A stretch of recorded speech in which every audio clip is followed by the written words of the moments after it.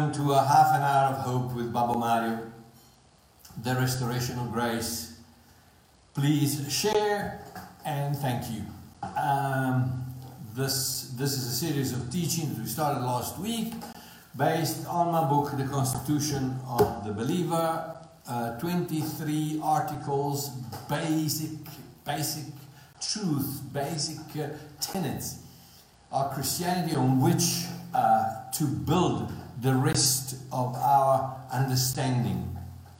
And these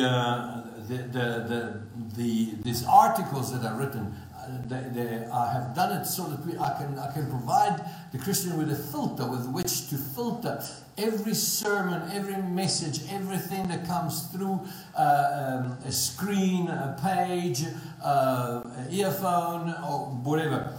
In such a way that we can understand whether it comes, whether it's produced by faith, by grace, by love, and or not. And we need to wear the glasses of grace and love with which to read this book. If we don't read this book with the glasses of grace and love, unfortunately, we end up with a bunch of rules and regulation and the dryness of the letter that kills. So, eventually this book is going to be available in English, but I'll let you know. But in the meantime, please forgive me. I have run a long Italian teaching until a few minutes ago on the 10 o'clock slot for the Italian video. So please forgive me if here and there I stop and I kind of recollect my thoughts. Okay, so today we are looking at the sixth article of the Constitution of the Believer.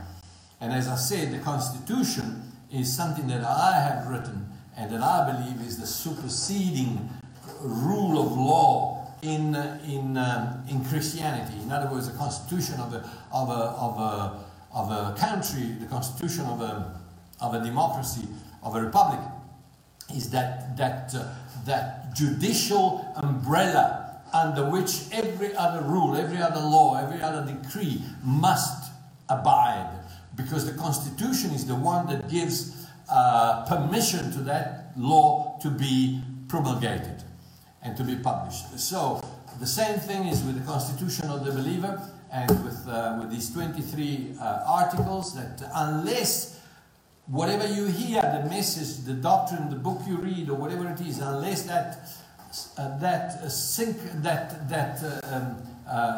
vibrates, agrees with the Constitution, with the tenets of the Constitution, then my suggestion to you is don't listen, because all you're listening to is a bunch of rules and regulation and legalism and laws that have nothing to do with the message of Christ. Having said that, let me carry on and make the statement, which is very dangerous, but this is part of what I believe to be the Constitution of the Believer. The Bible the Bible is not the Word of God. And it is the Spirit who speaks to us, not the letter. Okay, let me see if I can. Here, naturally, I have to be very careful where I put my feet, because the Bible for the Christian, especially the evangelical, Pentecostal, charismatic Christian, is untouchable, sacred, almost, if I may say it, idolized. But let's just read what the Bible, what the Scripture, what the book called the Bible says about the Word of God. John chapter 1 and verse 1 says, "In the beginning was the Word, and the Word was with God, and the Word was God." Okay, now let's assume for a moment that we think that this book is the Word of God. And let's rewrite that John 1:1 in line with our belief, right? And let's use one translation, the King James, okay, the Holy King James, the Holy Bible, the King James. So let's read it like this. In the beginning was the King James. The King James was with God, and the King James was God. Can you see the madness of such a doctrine? And it's not just the King James, it's the New American Standard, the New Living Translation, the Message, the New International Version, the the Passion, the literally hundreds of translations. And if that was the Word of God, we would have a horrible problem, because the Message says one thing, King James says another, and the New NASB says another, and the NIV says another, and it's a big confusion. So now, and there are so many. These translations are not the Word of God. They are different translations made by different men with different results. Do I make my point? Okay, we see another verse that confirms this position. Hebrews chapter 4.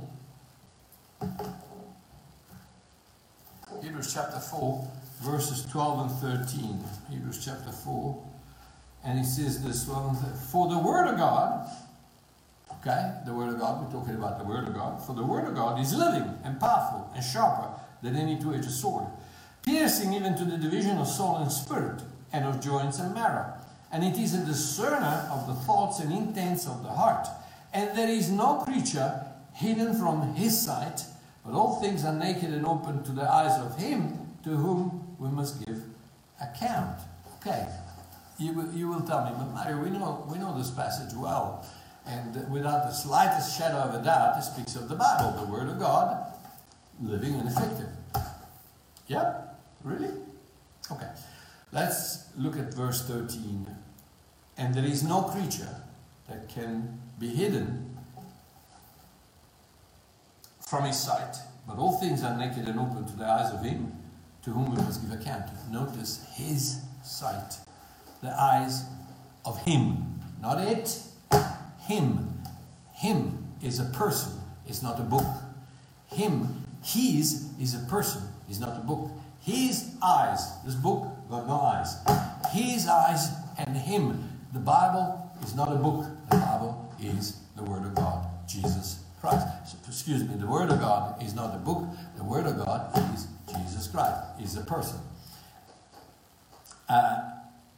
Before the eyes of the one to whom we must give account. You don't give account to a book, you give account to Jesus Christ. He and Him are two pronouns that do not refer to the Bible at all. Let's see how the Word of God is identified by the Apostle Paul in Ephesians 6:17. Ephesians 6:17. Okay? Let's see how the Apostle Paul identifies the Word of God, because it says here, 6:17, and take the helmet of salvation and the sword of the Spirit, which is the Word of God. Okay. So now, John 1:1 states that the Word of God is God. Hebrews 4:12 says that the Word of God is alive. Hebrews 4:13 declares that He's a He and a Him and not a it. Ephesians 1:17 continues by stating that the Word of God is the sword of the Spirit. Now, let's see if we can put all these definitions together in a couple of scripture verses that will reveal exactly who are we talking about. Revelation chapter 19. Now listen to this. Revelation chapter 19, verses 11 to 15. Now, I saw heaven opened, and behold, a white horse, and he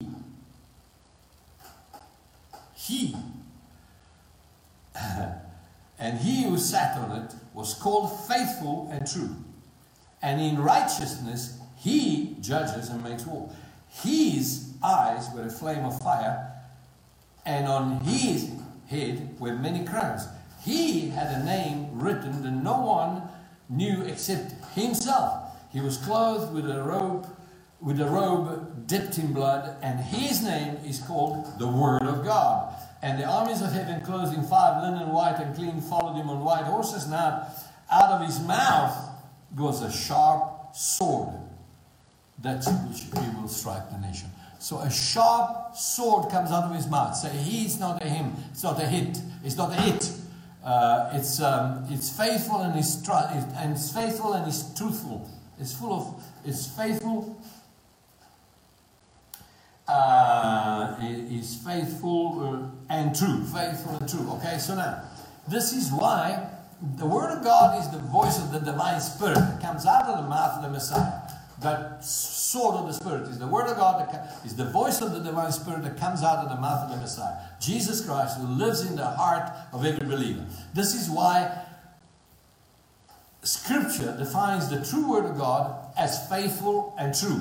Because it is Christ, the Messiah, the Spirit of God, the divine anointed one, who will never leave you, faithful, and who cannot lie, true. See, John 1, he came full of grace and truth. Grace and truth. Faithful and true. He will not leave you. He will not lie. Okay, Mario. But you have to admit that there are dozens of other verses that clearly identify the Word of God with Scripture. But undoubtedly, let's see if I can solve this little dilemma. Suppose I have a candle, a flashlight, a car headlight, a theater spotlight, a lighthouse, a full moon, and the sun in front of me. What do all these things have in common? Think about it. A match, a candle, the sun. What do they have in common? They produce light. Some more, some less. But all of them somehow generate light. Do you remember the long list of Bible translations that I mentioned earlier on? Do you remember that I said that there are different translations made by different men with different results? Yet, all of those have something in common. Light.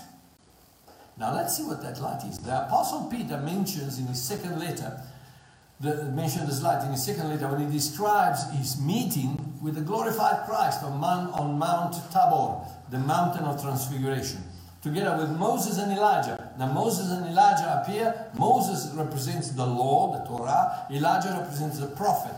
And right throughout the book of Matthew, the gospel written for the Jews, Jesus identifies the book of the prophets as the Torah, as the law, as the book of the law. The book of the law was the Torah and the prophets. Okay, so today Jesus would say Moses and Elijah represent this book, represents the paper in this book. Okay, now what happens? The sky opens, the voice of God says, "This is my beloved Son, listen to him."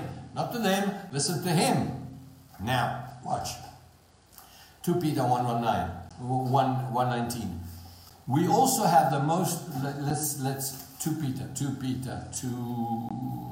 1 John, 2 Peter, okay? 2 Peter 1:19. And so we have the prophetic word confirmed, which you do well to heed as a light that shines in a dark place until the day dawns and the morning star rises in your heart. Okay, now what does it mean? The Apostle Peter states that there is a prophetic word that is more certain than the sense of sight. The Greek word used here in the text is prophetis, which is composed of pro, which means ahead, forward, and the root phos, which means light. That's why you got phosphorescent, phosphorus. Phos means light. Every word of God in any version, no matter what translation, contains a light that shines from inside to outside to those who seek it. Inside here, there's prophecy. The book of the Apocalypse speaks of prophecy. All over there's prophecy. What is that prophecy? That prophecy is that light that shines from the inside through the mouth of Jesus out is projected out of the mouth of God, and you receive it, and bang, the day dawns, and you go, whoa, I can see it, and the star. The morning star rises in your heart, and that's the revelation. That is what happens when you read the Word of God properly. You read it, you receive the Spirit, the sword that comes out of the mouth of the Messiah. That light, prophecy, prophetes, phos, light that comes out, that comes forth. Light that shines from the inside to the outside. That's why Peter encourages to see the Word of God, the Word, as a lamp. The apostle refers to the revelation of the Word of God. And so we have the prophetic which you do well to read as a light that shines in a dark place. He encourages us to see it as a light that shines in a dark place, because the light, I don't care what it is. You can go to the Kango caves. I was there. In the Kango caves, they turn off the light, brother, it's darkness. It's dark. I mean, I'm talking dark with a capital D.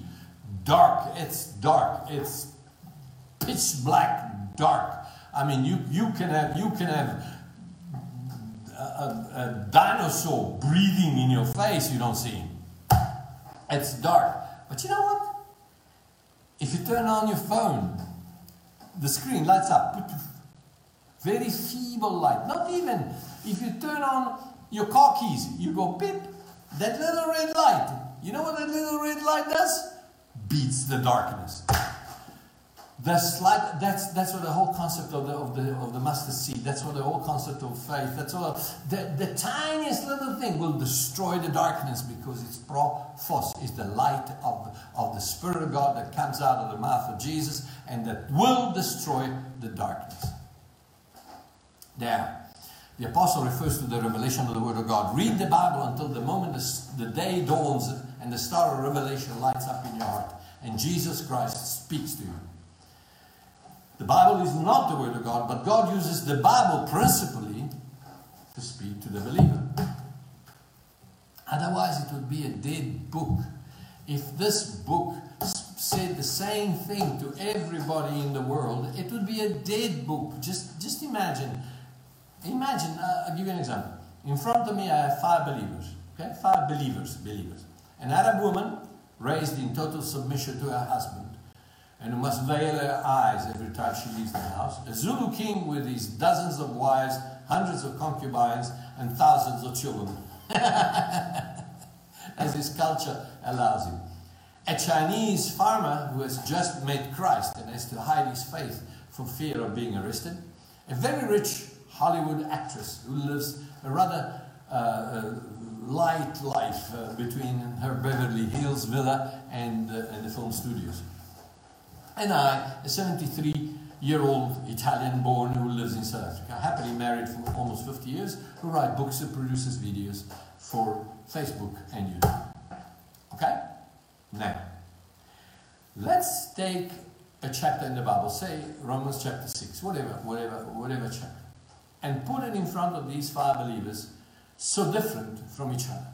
If the Bible, understood as a book, was the Word of God, and it would carry a neutral, impersonal message equal for everyone, equal for a Zulu king and the actress in Beverly Hills and the Arab woman somewhere in Syria, and me married.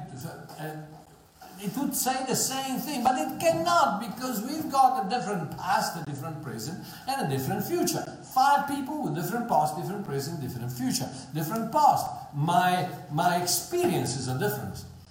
Different present. My circumstances are different. Different future. My aspirations are different. So we have a world of difference between one and the other. If this book was the Word of God, it would say the same thing to everybody, and that cannot happen, because then it would be a dead book. But that's why it's alive and well and faithful and true. One of the greatest problems of the church arises precisely in this fact, that they see the Bible as the source of the Word of God, that they see the Bible as the Word of God instead of a source of the Word of God, and the source brings a vibrant, personal, and different message for each of them. The Word of God will say the same thing to everybody. Now, this fact is exactly one of the biggest problems in the church today. Everything is neutral, impersonal, and unequal for all. And that constitutes what Paul calls the letter, and which I call religionism, and that letter kills. That's why you have the Crusades, that's why you have the Inquisition, that's why you have Northern Ireland, that's why you have ISIS, that's why you have, because the letter kills. You bring a book that says, my God says this, and you've done, you cook, booked, you're finished, you're done. Instead of having a personal relationship with God, you have a personal relationship with a book. You're done, you're finished. Sooner or later, you die. You might not die in the physical, but you die in the spiritual, because your relationship with God dries up. Dries up just like that seed that is sown on the stony ground, and or on the ground full of weeds, and the weeds in the stony ground, the sun kills it, dries it up, and in the weedy ground, the weeds grow and choke it. It'll choke it, because you cannot have a relationship with the law.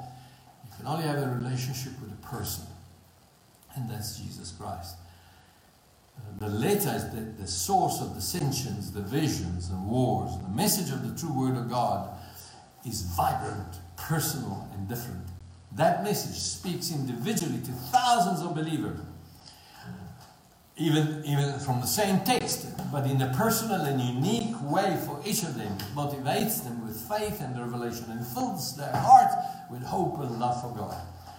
Although not always applicable to all verses of the Bible, we can say that the written word logos is the lamp, while the revealed word rhema is the light. Now let me give you an example.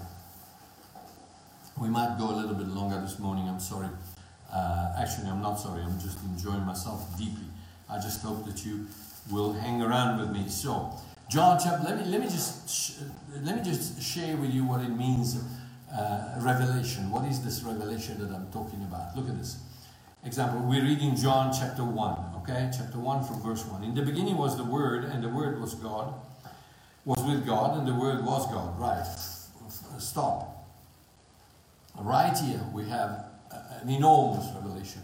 John 1:1 links with Genesis 1:1, where it says, in the beginning God created the heavens and the earth. The Bible says in the beginning God, Elohim, there was a word next to Elohim. In the original text in the Hebrew, Genesis 1:1, there's a word next to Elohim that has not been translated, and it's the word Aleph Tav, the first word, the first letter, and the last letter of the alphabet. Aleph Tav. That word, the Bible says, was with God, and that word was God. Now, how can a word like that be God? Simply because in the book of the Revelation, the Bible, Jesus Christ reveals himself as various times as I am the Alpha and the Omega. Only problem is that Jesus didn't speak Greek; he spoke Aramaic or Hebrew, and so he didn't say Alpha and Omega, first letter and the last letter of the alphabet. The Greek alphabet, he said the first letter and the last letter of the Hebrew alphabet, which is Aleph Tav. So Jesus identifies himself as that letter that in Genesis 1:1 was near with Elohim. So that word was with God, that word was God. So that word is not this word, that word is Jesus Christ. Alpha and Omega, the beginning and the end, the first and the last. The only begotten of the Father. Now, he was in the beginning with God. He, not it. He was in the beginning of God. All things were made through him, and without him, nothing was made that was made. Him, not it. Him. In him was life, and the life was the light of men. Okay, we have a problem here. In him was life, in the beginning was the Word, and in him was life. If we go back to the beginning, we'll find out that Genesis 1:3, when God says, and God said, light be, and light was, no, because God only created the sun and the moon and the stars on the fourth day of creation, not in the beginning. So the light as we know it did not exist until the fourth day of creation. So what did he say when he said, light be? Well, Hebrew scholars tell me that the actual translation should be not and God said light be and light was, but the actual translation should be let him who is light shine. Now we understand why in the beginning was the Word, and the Word was God. And that's why we understand that even though the sun was created on the fourth day of creation, there was light, because the actual translation is, let him who is light shine. But let's go on. There was a man sent from John, and then he carries on, that the true light which gives light to every man coming into the world, he was in the world, he gave the light, then the word became paper. No. No, then the word became flesh, not paper. This is not God. This is a book. The Spirit of God speaks to you, the sword of the Spirit that comes out of the mouth of Jesus, speaks to you through the revelation, through that light. Every time you go digging, prophetess, light that comes forth. Okay, so here we go. The Word became flesh and dwelt. Interesting word, the word skeno, which is derived from the root word skenos, which means tent, hut, temporary residence. Why? Think about it. Jesus comes and he says, the Word became flesh and dwelt among us. Temporary residence among us. Why? That's why he said it is profitable that I go away, because if I don't go away, the Spirit will not come. But if I go away, the Father will send the Spirit. So what happens is that Jesus, while he was here, he was the Word of God, alive and well. But then he goes away and sends the Spirit, the Word, the sword of the Spirit. So all of a sudden, he's not dwelling, he's temporarily with us, but eternally is the Spirit of God inside of you. If you could unzip my heart and open it up, I will show you there's a quantum of light. There's the presence of God. There's the presence of the Spirit of God, the light of God that shines out and destroys darkness all over you.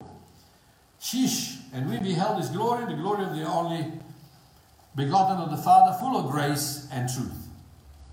Full of grace and truth. Remember, we read faithful and true. Full of grace and truth. Here he is.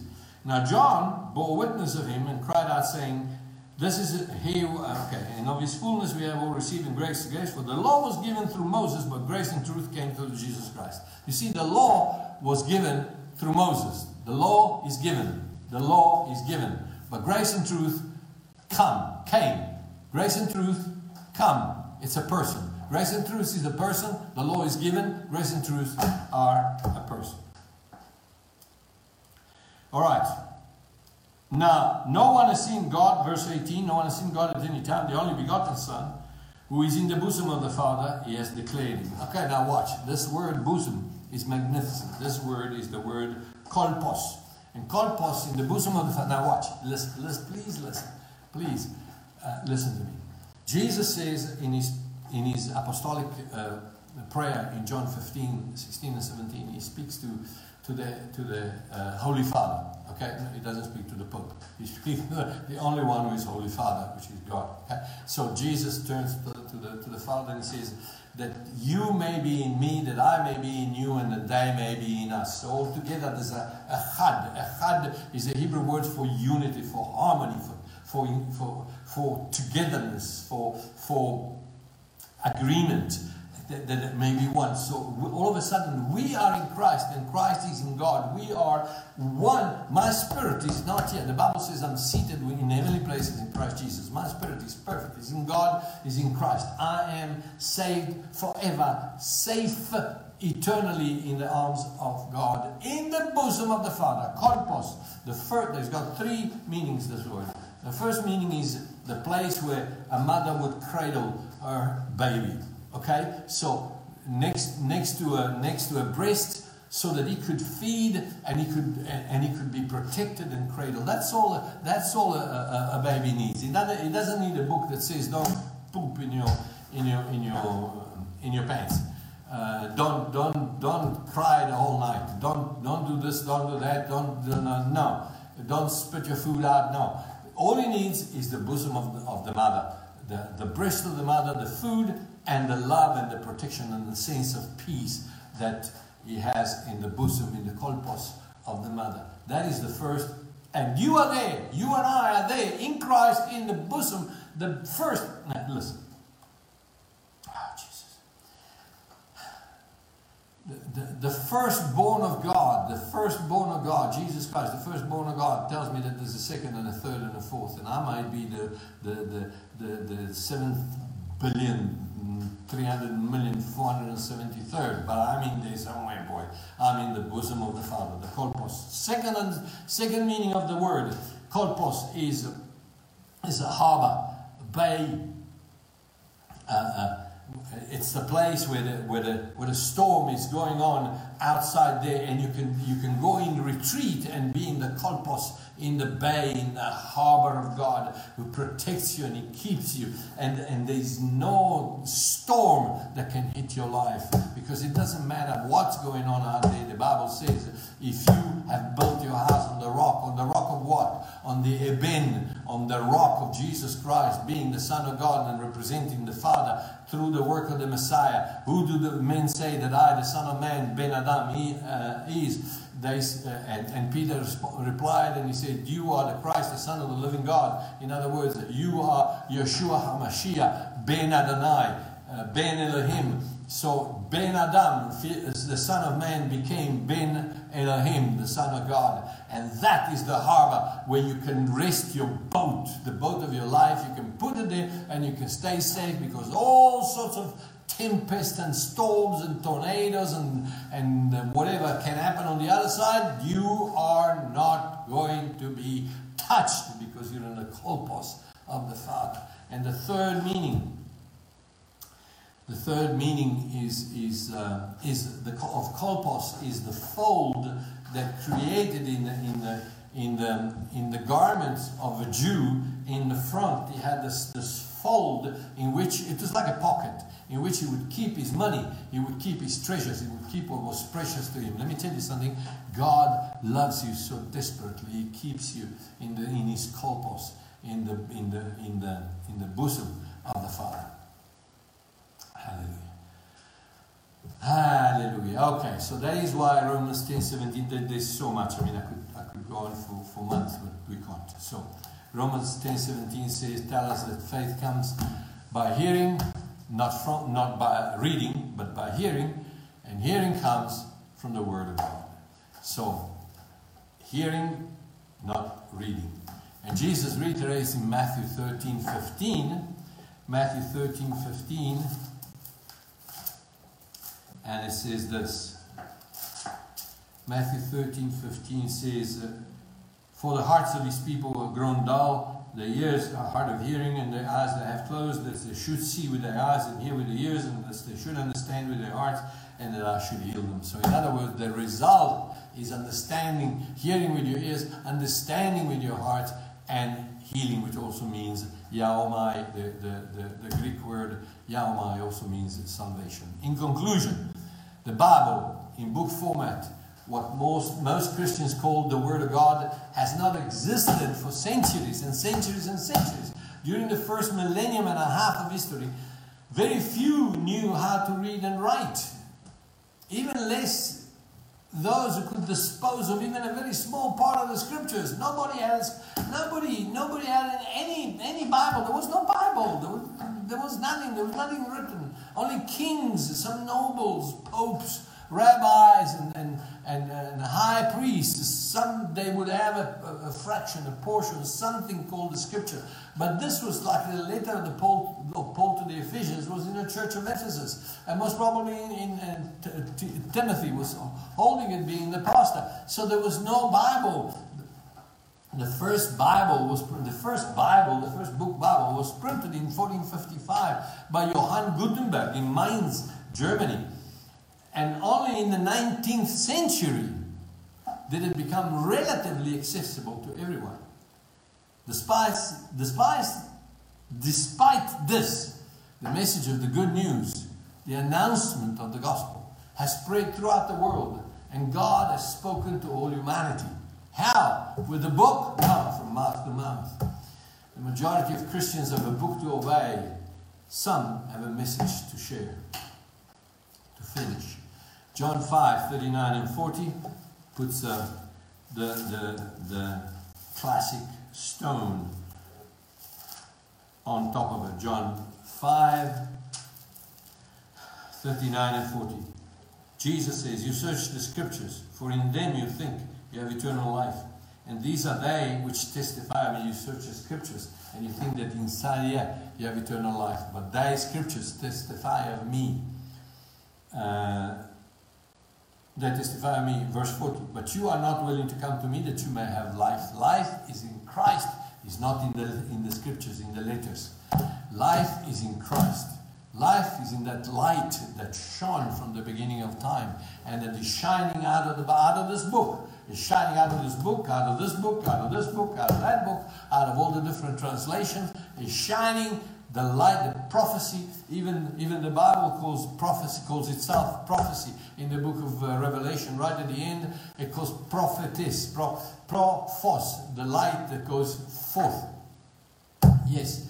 The Word of God is not a book made of paper and ink, but a spirit made of words and revelation. So, hence, the Article 6 of the Constitution declares that if the message that is preached, the instructions that are given, or the doctrines that are taught, state that the book called the Bible is the Word of God, and that we must blindly obey every letter written in its pages, that message, instruction, or doctrine, or sermon, or video, or whatever, is wrong and unconstitutional. So, how about Daddy God? Thank you so much for those who have understood the beauty of your word. Thank you for that light. Thank you for that force. Thank you for the sword that comes out of the mouth of the Messiah and speaks to me and gives me life, carries light and brings me life. And I thank you for it, Lord, in Jesus' name. Bless those who have been watching this video. Bless South Africa, Lord. Help us out of this mess, I pray. In Jesus' name. Amen. I see you not tomorrow. Tomorrow I'm busy a long time with my Italian crowd. I see you on Friday. A big hug. Love you. Bye-bye.